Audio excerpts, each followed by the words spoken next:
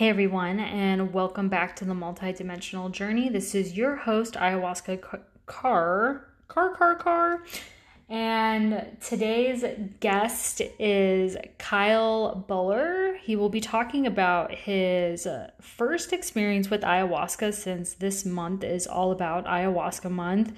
Super excited to get into it with him as he'll take us through his journey and take us deep and vulnerable into not only his ayahuasca experiences, but just some of the experiences he has had in his life. We are super grateful to have Kyle here. So, a little bit more from our sponsors, and then we will dive right in. Hey everyone, and welcome back to the Multidimensional Journey. This is your host, Ayahuasca Car. And today we are with our guest, Kyle Buller, who has an incredible amount of talent as I'm looking at your CV here. Everything from a breathwork facilitator to co-owner of a very huge company in the psychedelic world, Psychedelics Today, and also owns his own business called Setting Sun Wellness, which offers a variety of integration services and so much more. I don't know if I'm doing you justice here, but yes, please say hello. Hey, thank you for having me. I'm excited to be here. And you covered it well. Thank you. Yeah. Yeah. So this month on the podcast is ayahuasca month. And I invited Kyle on here as I heard him in another podcast talking about his first experience with ayahuasca. So today he's going to be sharing his experience with us, which we're so thankful. And hey, might dig into some other stuff here too. But yeah, where do we begin? I was wondering if you kind of wanted to talk about like your I saw that you had a near death experience when you were really young, which led you, it was kind of like the doorway into all of this work.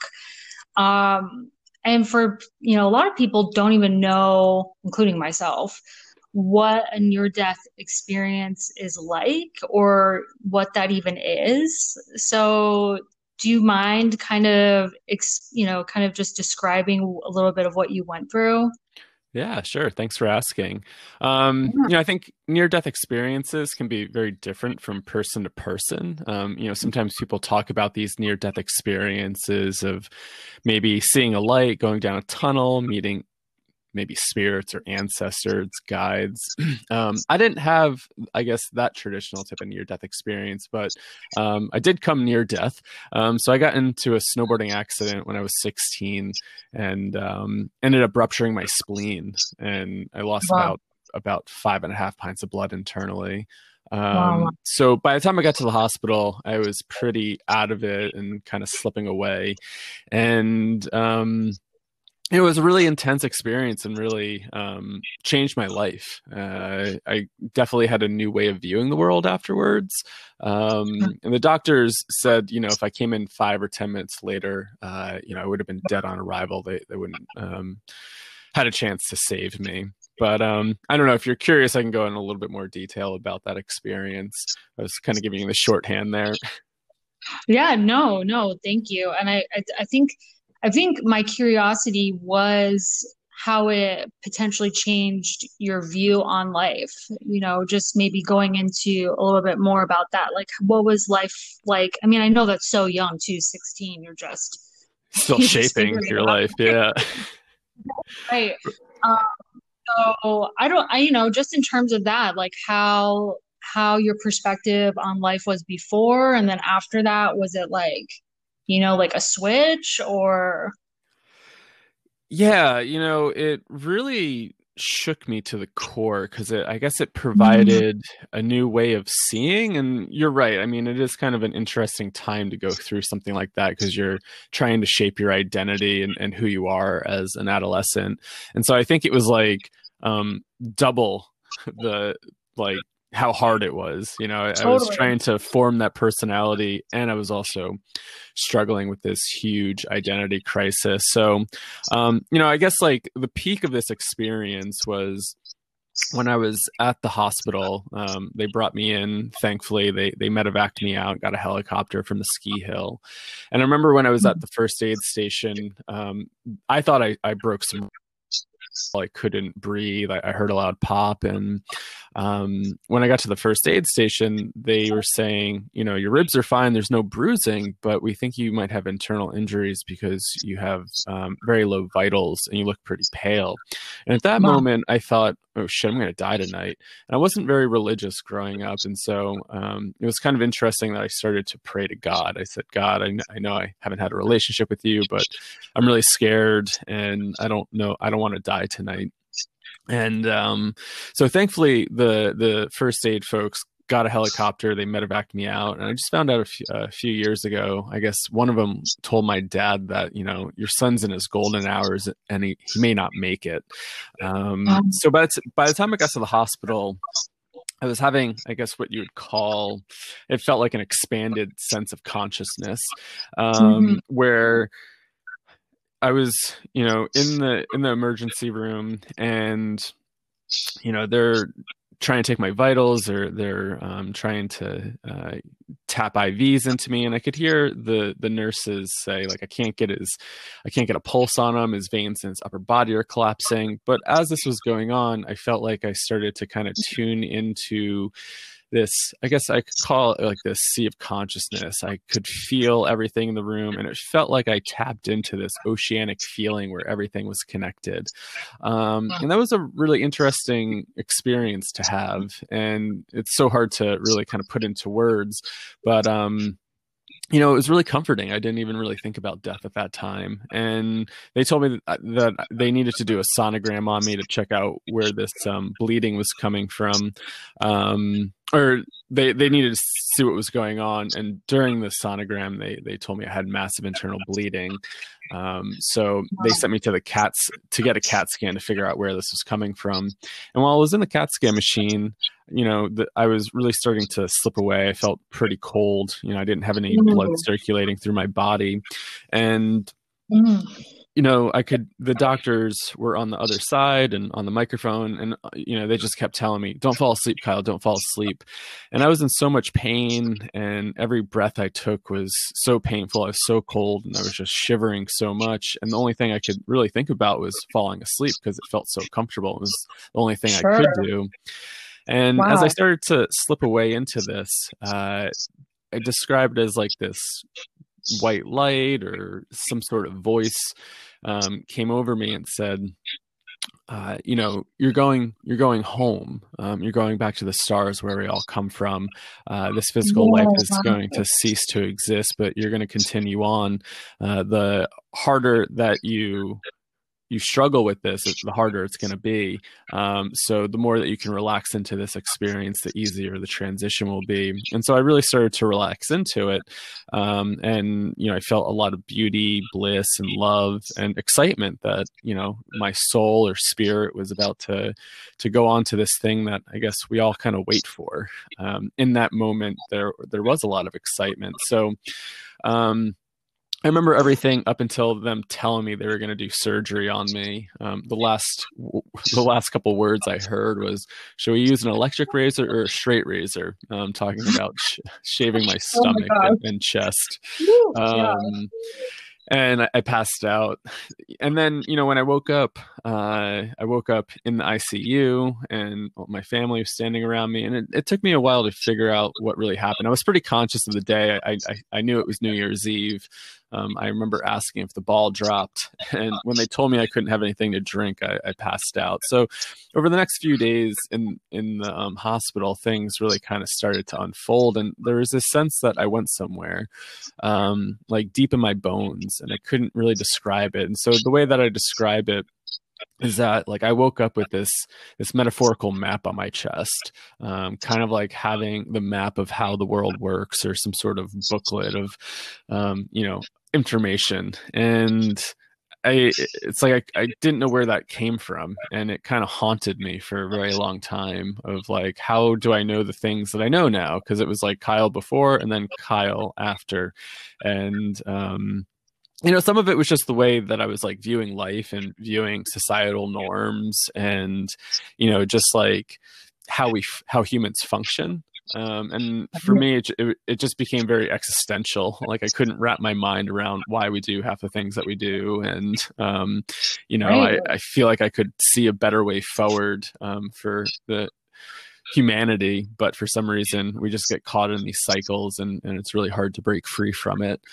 So that's like kind of what I was dealing with early on, and it definitely made me kind of spiral out, going back to school and just trying to be a teenager. I was also holding this very heavy existential, what the hell is going on, am I even alive right now type of thing. So Wow, wow, wow, wow. Yeah, that is so yeah, all of that was super incredible to hear and super vulnerable. So thank you for sharing that. Yeah, just like the whole yeah, slipping away and then getting all those, I call them like, downloads or downloads, whatever you want yeah. to call it. Yeah, yeah. But just like and to have that I mean, obviously, when you're at 16, it's like pretty, I would imagine, kind of scary and confusing to have all that information all of a suddenly. But for like a larger perspective, it was like almost setting you up for a whole different, for a world for you to kind of come into. Oh, definitely, yeah. Wow, wow, wow. And I think this, thank you so much for sharing that. I was just like, wow, like, a lot of what we go through when we're younger influences like kind of or shapes us. So when I read that, I was like, wow, I really want to know more about how that kind of shifted things for you.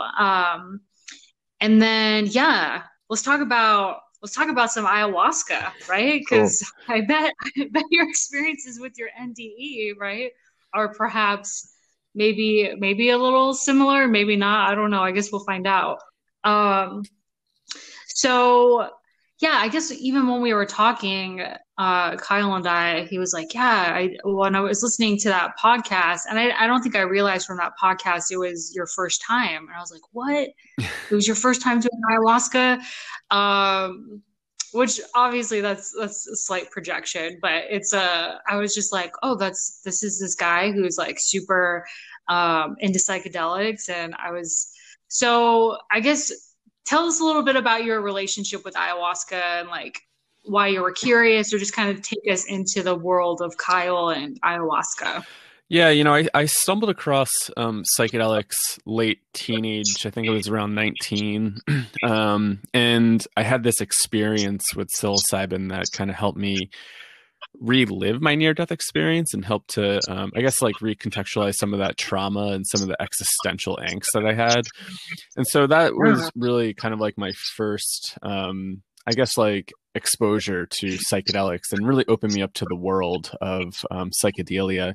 And of course, that just being able to like have this experience, and it resonated so much with dying, that like it just made me so curious. So obviously I think the first book I really picked up was Rick Strassman's book, DMT, the Spirit Yeah, Molecule.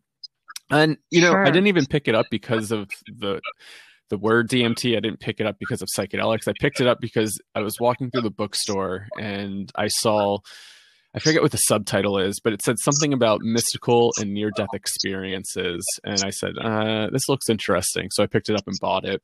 And so I think that was like my, first exposure to ayahuasca, or, just the concept of Mm, DMT, psilocybin, ayahuasca.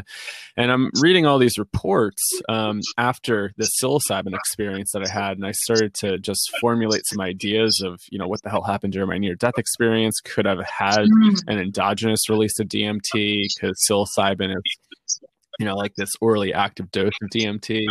And since it felt so similar, like what's going on there. So, ayahuasca has always kind of intrigued me since stumbling across it at like 20 or however old I was at that time. Um, sure. and I've always been called to do it. Like it felt like that's something that I always wanted to do.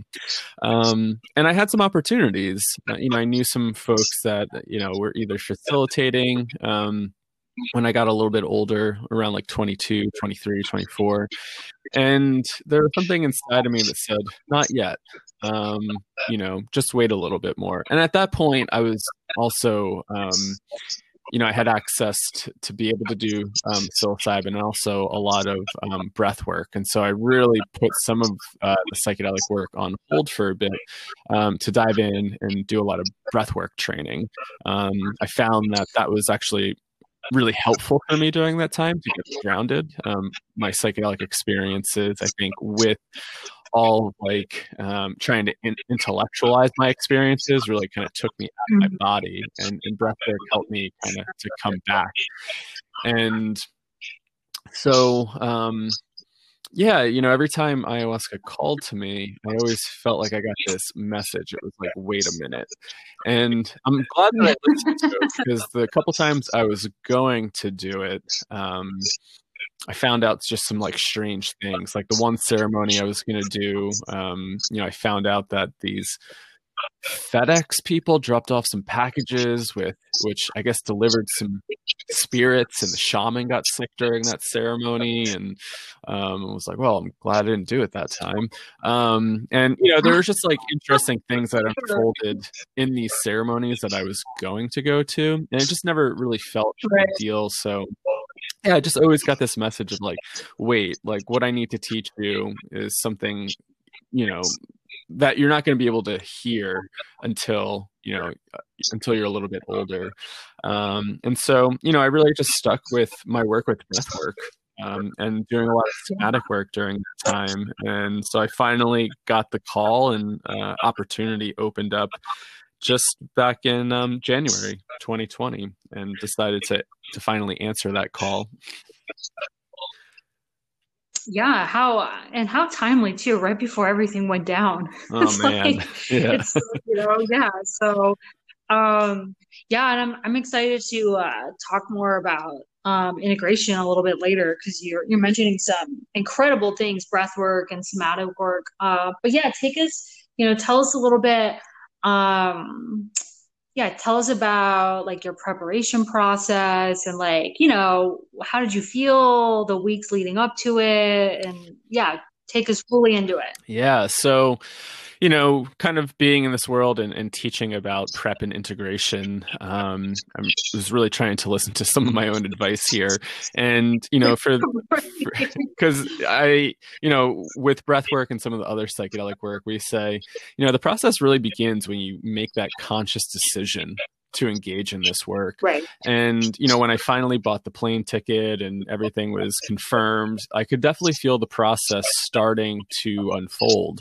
My dreams were starting to get more vivid. There was more, very interesting archetypal imagery coming through my dreams. I started to feel a lot of emotions arise. And within the month of going there, the intensity definitely got increased. I just noticed the different emotions that were starting to arise from, this like frustration, anxiety, like a lot of dips here and there of like, am I really ready for this? Like, I've had all these different life changes. And so, there's obviously some like fears of like, wow, what am I going to confront down there? Like, I've been doing all this work, but, there's, I think all those healthy fears. Sure. For sure. I remember I remember watching this video about some snowboarders being out in Alaska. And, when I was watching this, they said, if you're not afraid to be out here, you shouldn't be out here. And, my younger self is like, oh no, I'd love to be out there. That wouldn't make me afraid. And then, so converting that to working with psychedelics, I think there should be a little bit of like healthy fear there, because you never know what you're going to confront, right? Sometimes the medicine has its own agenda, and you just never know what's going to come up in the psyche. So, dealing with some of this healthy fear and anxiety for about a month, and then I was doing a lot of journaling. I was doing a lot of dream work. I was trying to make a ritual around it to really track what was going on. And then, about the 2 weeks of dieta definitely increased a lot of stuff, like cutting all the salt and trying to cut sugar out of my diet. I think the hardest thing I had difficulty with was my caffeine intake, and made me realize how addicted to coffee I am. And it's not even like that bad of an addiction, right? It's like 1 cup a day, but I just trying to get off of coffee and disrupt that habit was really, really difficult. For sure. So then you're dealing with all these like withdrawal symptoms, and your body's starting to like detox a little bit, and so then you're dealing with all those other types of frustrations and desires, and just the feeling crappy during that struggle's real. Yeah. And I did during the holiday, which was definitely a test for me. I remember my family's putting like a prime rib on the table, and I'm like sitting down with like lightly curried like sweet potatoes and lentils and rice and no flavor. I was like, oh my God, I really picked the right week to do this dieta. I mean, it's really testing me. Right. Yeah. You sound like you stuck to it though, so for sure. Yeah, I tried. I really tried to stick to it as best as I could. I think I got a little maybe obsessive about it. Like I was trying to read everything and seeing so many like kind of conflicting dietas out there, but Sure. I tried to do the best that I could. Because it's like if we're signing up for this stuff, we should really show up for ourselves and really kind of commit to that process. And so I really wanted to commit to this process, and even though it was really difficult, and it was during the holidays where it's so easy to cheat, but it felt like a test for myself of like, am I ready for this? And if I am, then I should really commit to it. Totally, yeah. And I like what you're saying here. I think this is important even for listeners. It's like there is something about making that decision. I've experienced that myself, and then your dreams start kind of changing and things just start kind of popping up, and it's kind of an interesting process. And I think especially with ayahuasca, there's definitely a particular way that I've noticed that she communicates in these really subtle ways. It's almost kind of creepy. I'm not gonna lie. And it's just different than other plant medicines and psychedelics that I've experienced. So it's interesting for you to kind of talk about that. Yeah, I mean, right? If we kind of come from that, I don't know, I guess I'll say quote unquote animistic worldview. I mean, the spirit's communicating to you, right? Sure. Like it's there. Absolutely. And what was that voice inside of me like 10 plus years ago saying, not yet. I'll come to you at a certain time. And, I'm sitting there going like, is this just my own resistance? Is like this kind of voice real? Am I just making shit up? But I don't know. I guess I kind of come from that shamanic background, so I tend to listen to that, and I tend to believe in those things. Absolutely, yeah, absolutely, yeah. That's awesome. So yeah, here you are in the thick of the diet, and you're doing it, and yeah, take us deeper. Yeah. So yeah, I did this down in Costa Rica, and it was really interesting. Listened to a bunch of podcasts on the way down about people's other experiences, which probably wasn't very smart. So it's like, you're hearing about these really intense experiences, and you're like, I probably shouldn't be listening to this right now, because you don't want to like build up all these expectations. And I had a really good friend that had a really challenging experience, and sometimes we go through somewhat similar things. So then I'm like thinking about his experience and what the hell am I going to go through? And I do remember watching 2001: A Space Odyssey on the way down too, which is a really interesting movie to watch before doing all this. But when I got to the retreat center, there was a sense of like, still that anxiety building up of like, wow, I'm really doing this. I'm really here. Wow. Did the Wow. Yeah. vomitivo early in the morning, our first day there, which was a mixture of lemongrass and I don't know what else they used. Maybe some apacho that was in there that was purgative. Oh, wow. Maybe not. Maybe it was just Beautiful. lemongrass tea. They didn't tell us everything that was in there. So the Got idea is it. to drink this tea or brew to get you to start purging, get used to the purging process, and we all kind of stood in front of each other and purged in front of each other, and that was a really interesting process, and I kind of enjoyed it. I don't know. Have you done the vomitivo before? I no, I haven't, but I actually thought I'm like, wow, what a fantastic preparation technique. Because I mean, that's true. That's, I personally don't, I've only thrown up Mm. one time in the ayahuasca space with all the times I've done it. But that's good to get your central nervous system used to that sound because your sound is heightened and that whole, so it doesn't like startle you Yeah, in the middle of a ceremony. So that's awesome that yeah, they and do kind of that. cleansing your system out beforehand, yeah, it felt Exactly. really good. um so I attended 4 ceremonies over the week. The first one was kind of like that low dose diagnostic night, trying to see how we all respond to the ayahuasca. And as Sure. it started to come on, I go, oh God, this again. Why did I sign up for this? I know this feeling. Sure.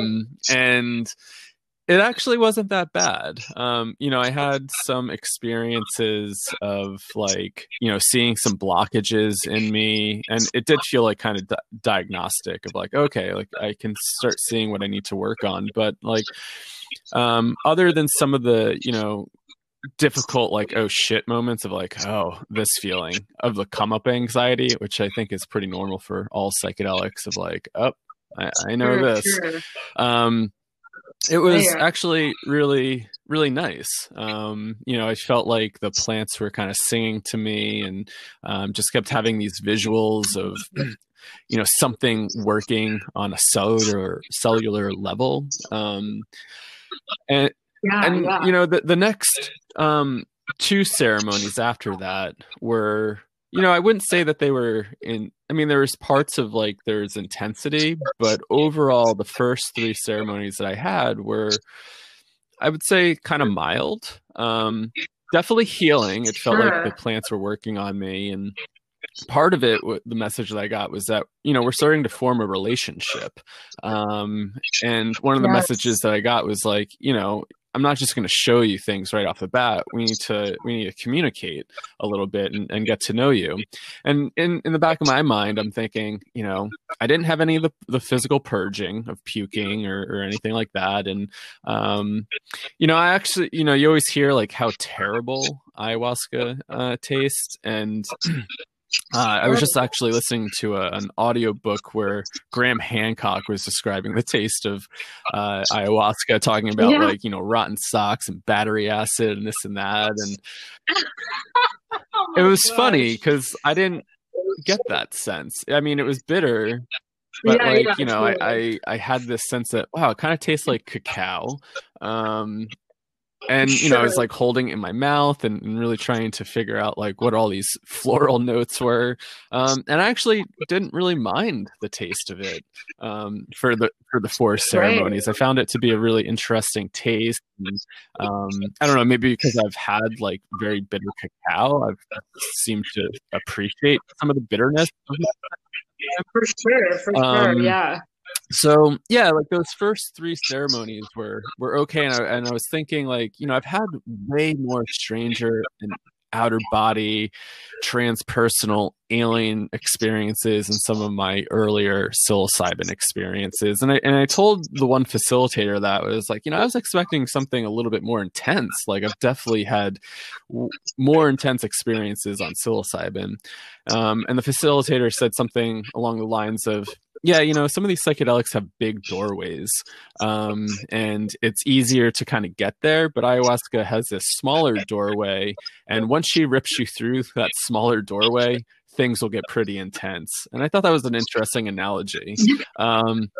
Because, you know, during those first 3 ceremonies, that's the message that I kept getting was like, we're building a relationship, right? Like we need to like tune your system to really receive some of this information. And, you know, are we able to communicate on some level?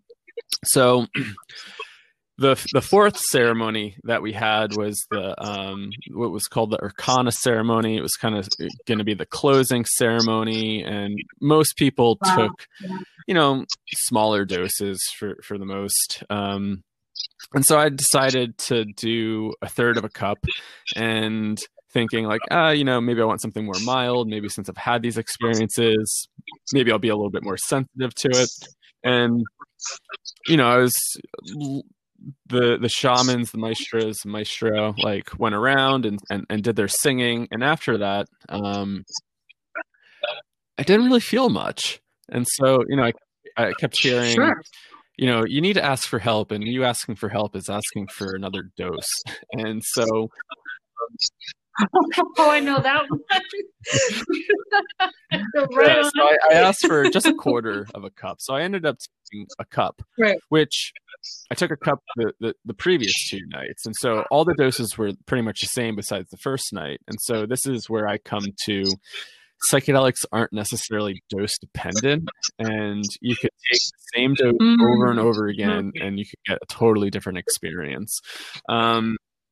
So I took this quarter of the cup, and that really set me off. As soon as I sipped it, I knew this was going to be it, because I could feel that bad taste everybody was talking about. That was much harder to swallow, I guess, when the medicine was in you.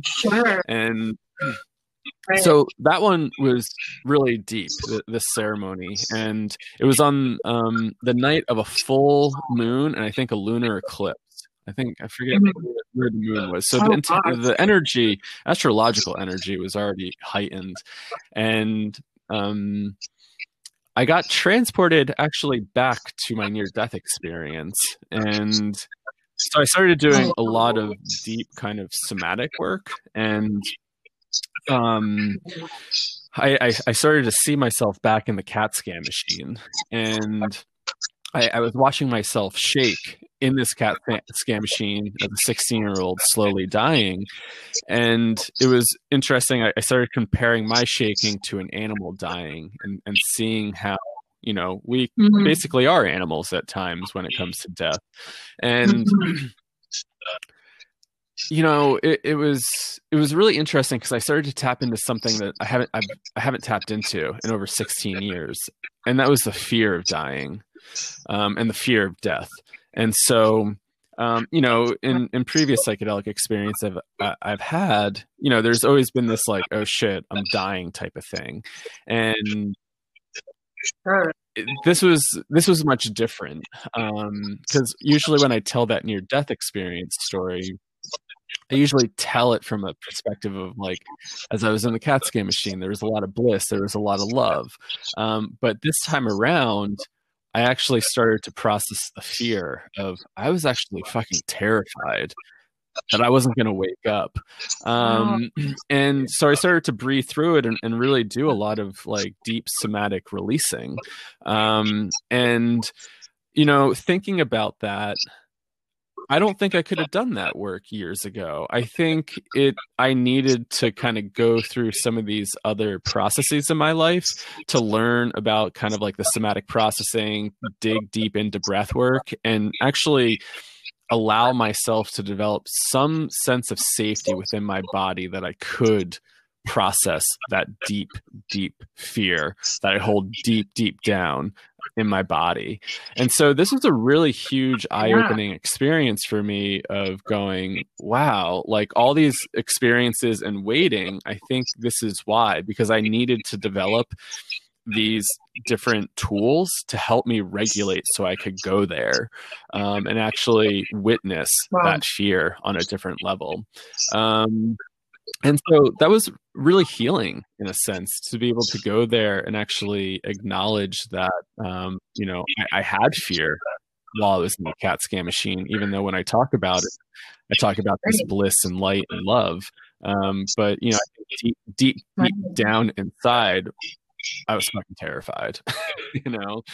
And that was just a really big insight to even think about, because I never really thought about that in 16 years. So it was a very deeply profound experience. And after I was going through that, the ceremony ended and I was deep in the medicine and was like, oh shit, everybody's resolving their stuff and I probably have another 4 hours by myself in this. And thankfully, you know, I had some people stay up with me just to hang out, but you know, it definitely got intense after the ceremony and officially ended. I know. Yeah. Yeah. After they closed. Right. Yeah. After, you know, we were able to leave the Maloka and kind of go about doing what we wanted to do. Yeah. So I kind of want to dial in on something you said. So yeah, like so like because you didn't go into that ceremony like thinking like, oh, this is what I'm gonna work on. No. Right. And yeah. And I think that's the beautiful part of psychedelics and definitely with ayahuasca, because I think she's so good at like I don't know, just I guess how I explain it is like this intelligence, you know.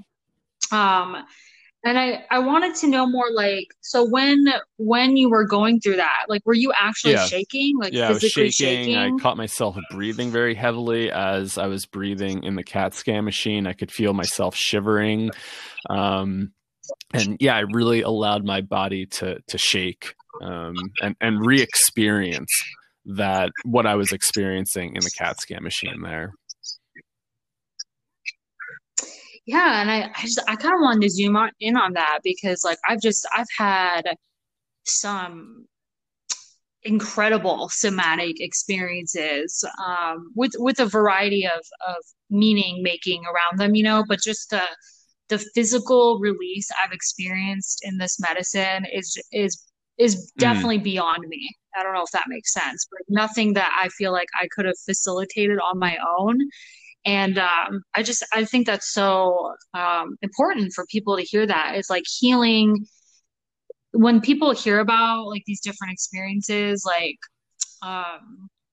you know, maybe they think it's cognitive work or I'm not too sure, but I think like some of the somatic stuff is some of the most powerful. I think so too, and maybe I'm a little biased because I come from that somatic world, but I think I approached a lot of healing, especially in my early years with psychedelics, as a very cognitive, like I'm going to go into these realms and figure everything out. I'm going to put the puzzle pieces together.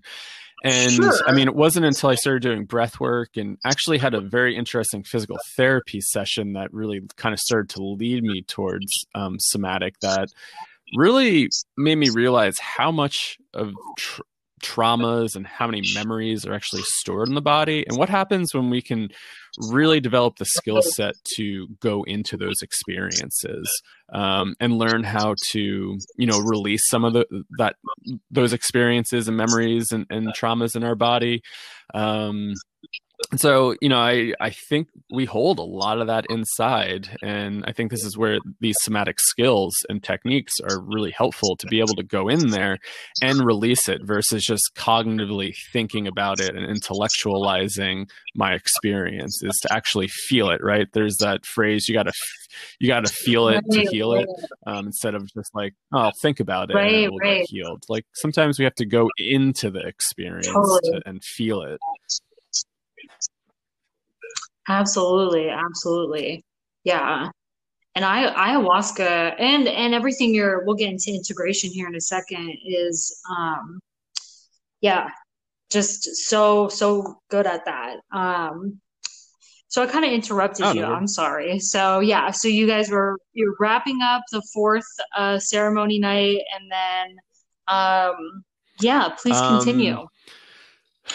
Yeah, I mean, that was the last ceremony was really interesting, just kind of like hanging out on the star deck at the place I was at had this really nice star deck overlooking the water, and just being out in nature. But it was interesting to just think about like what I teach other people of like, oh my God, this feels like it's going to last forever.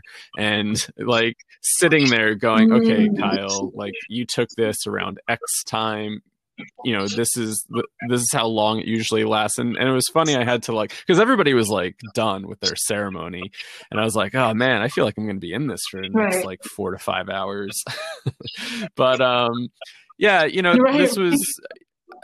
there was a lot of interesting things that were happening there, but I think like the main takeaway that I got from this medicine was that like, it's always with us, it's inside of us. And I think the one thing that I went back in my journals not too long ago just to read about those experiences, and a lot of the nights I just talked about this like DNA type of healing. Like the medicine was like in me doing some sort of repair work. And that's always kind of there if we can really kind of start to tune into it and create that environment for it to heal. And, how can we connect with that even when the medicine's not around? And so it was really interesting to, I guess, just feel that, because a lot of people talk about like, that it feels like it's working on these like DNA type levels. And, I've had some experience like that with psilocybin early on, but not to that extent. This felt very different. This felt like the plants are like working on a different level with me, which was really cool, really interesting experience. Yeah, I love that. That I've experienced that too, and I know I've heard other people talk about just what you said right there is like healing on a much deeper level, healing on a DNA level. I've even heard people write like psychic surgery stuff, and um, that's incredible.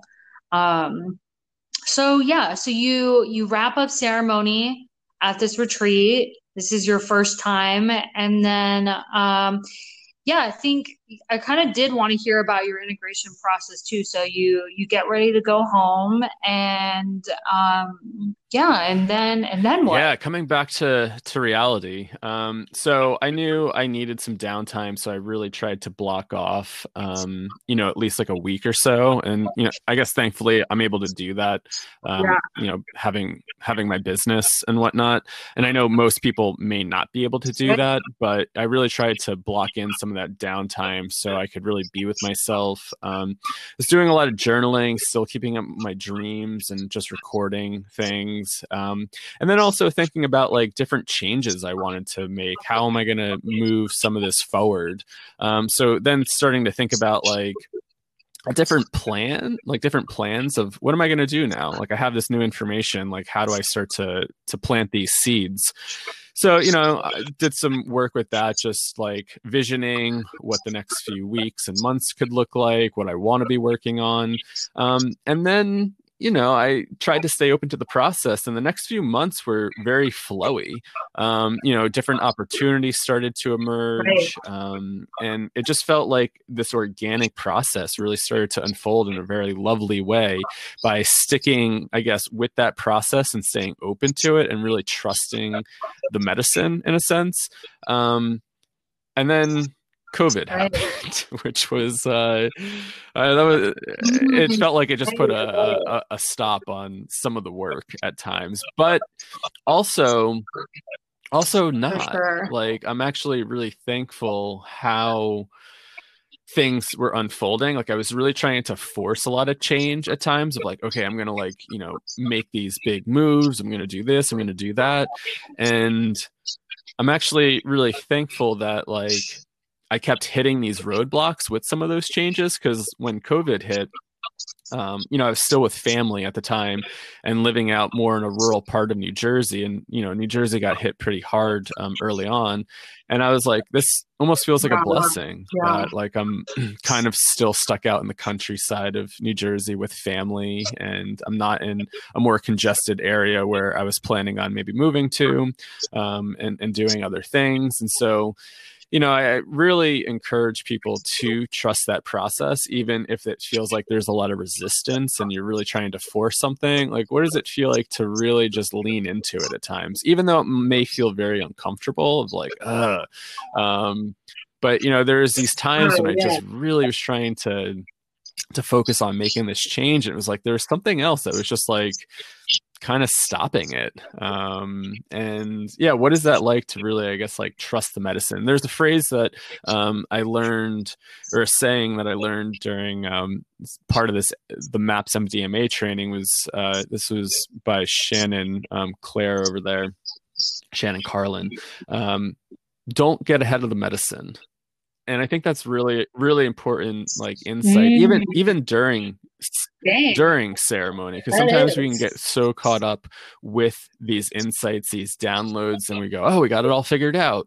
But like, what does it feel like to actually stick with the medicine and not get ahead of your own process, to really trust it, and to stay with it? And I think that's really important integration advice.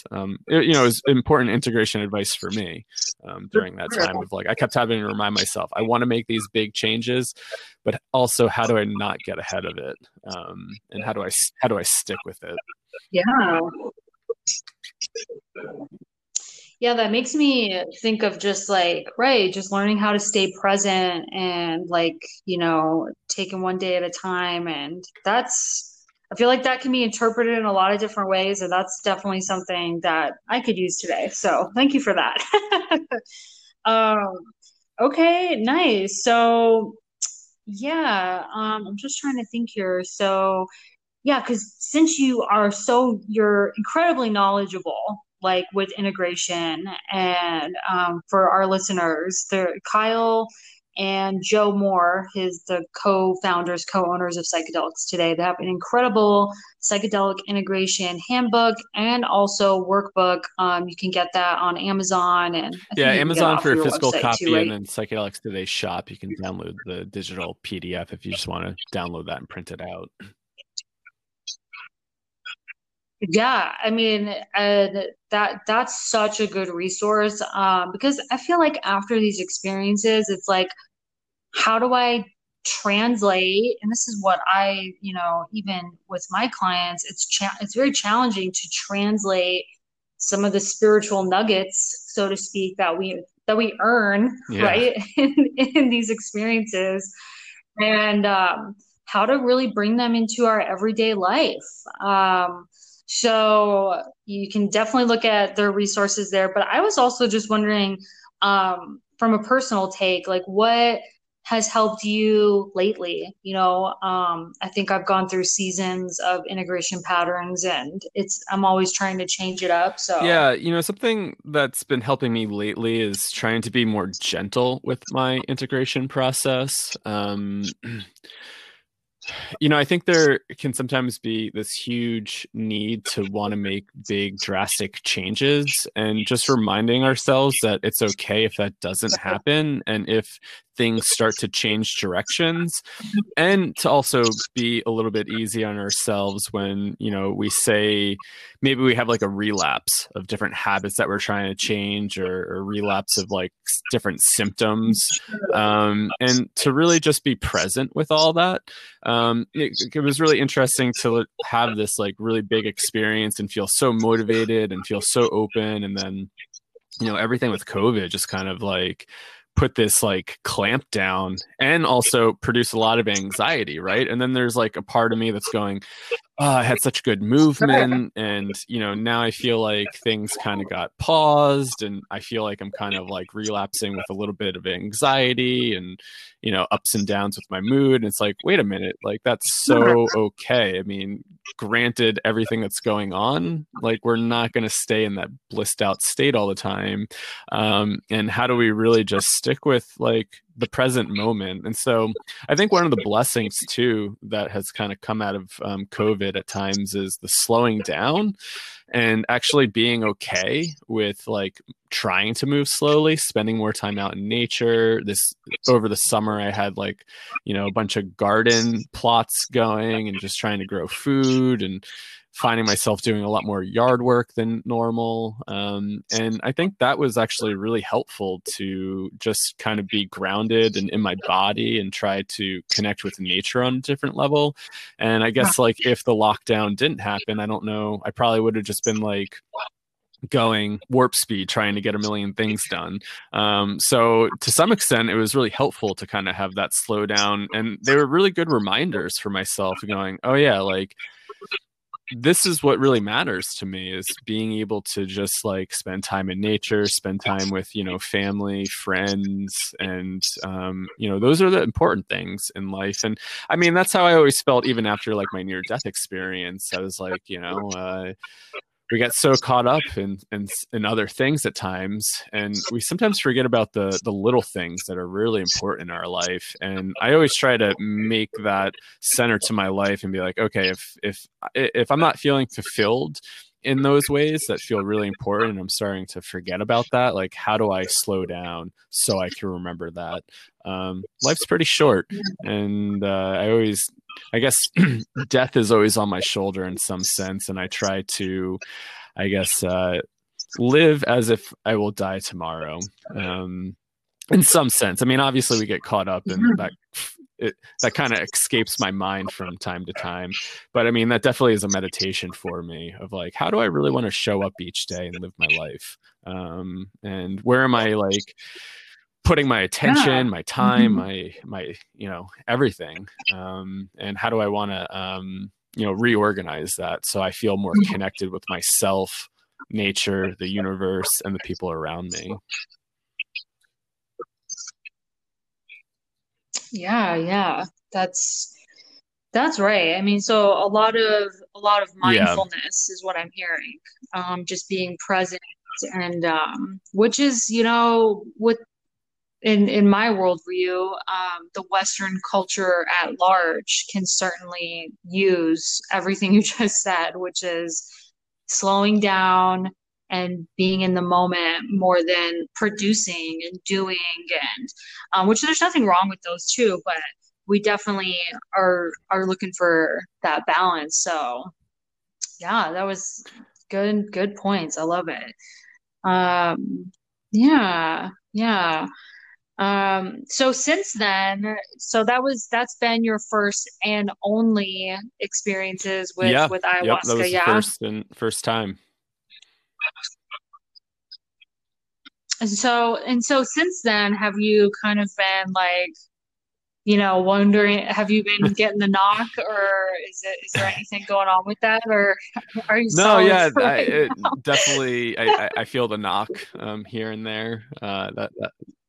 That's for now? sure. Oh wow, yeah. But I'll probably put a hold on it until things feel safer to do more group work. I am a little immunocompromised, not having a Mhm. spleen, so I've been also trying to be really careful how I go about my day. Yeah. Okay, yeah, very important.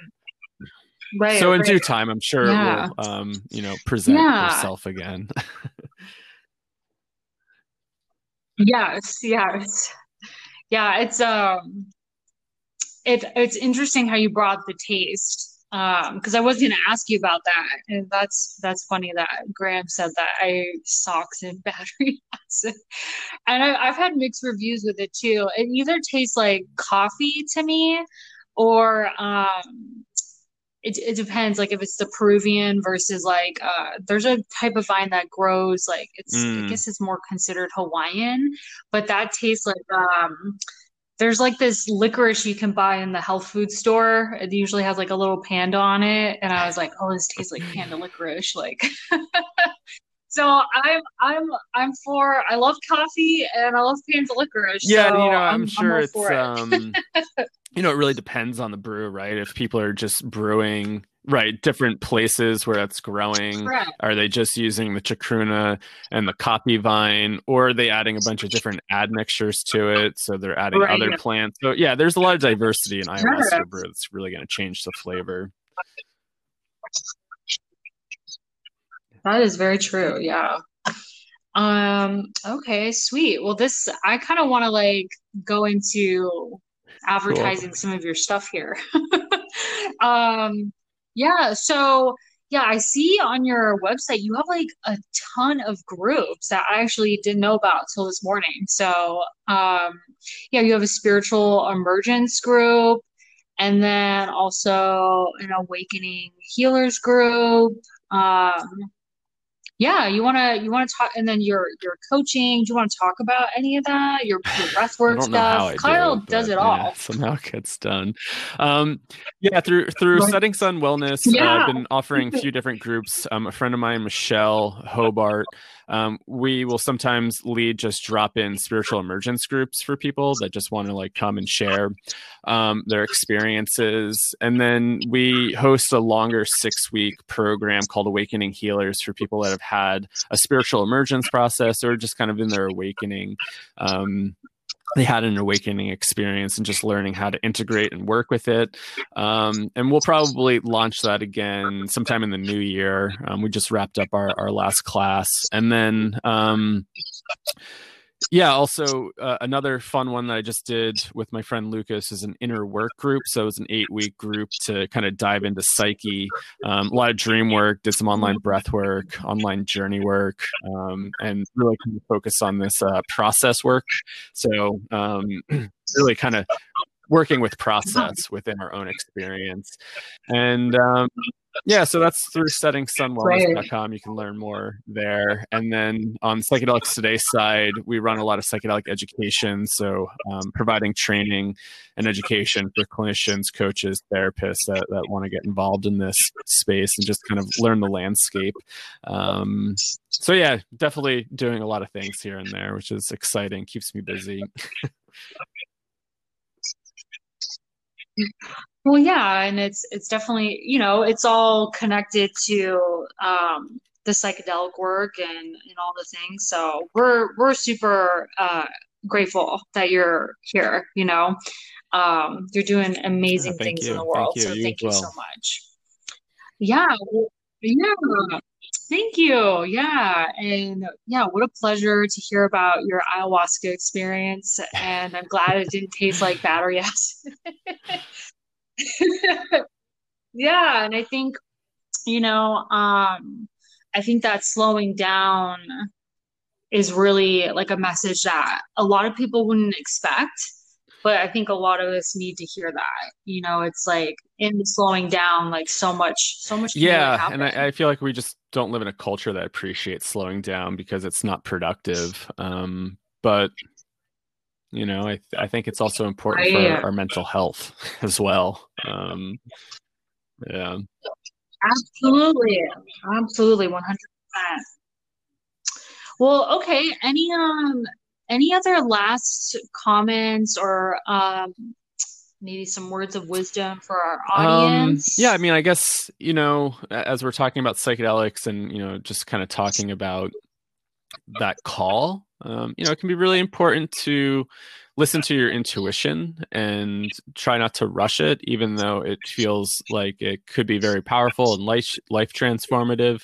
I always really err on the side of caution and really take your time to prepare for an experience, listen to your intuition, and don't rush into it, right? Because these are very powerful substances, powerful plant teachers, Right. and they can really open us up to a lot of different worldviews. And I think being able to prepare, develop those skill sets can actually maximize the benefit, instead of kind of going into it blindly at times. And so yeah, I really just want to encourage people to listen to your intuition, listen to your body, and yeah, just and also slow down if you can.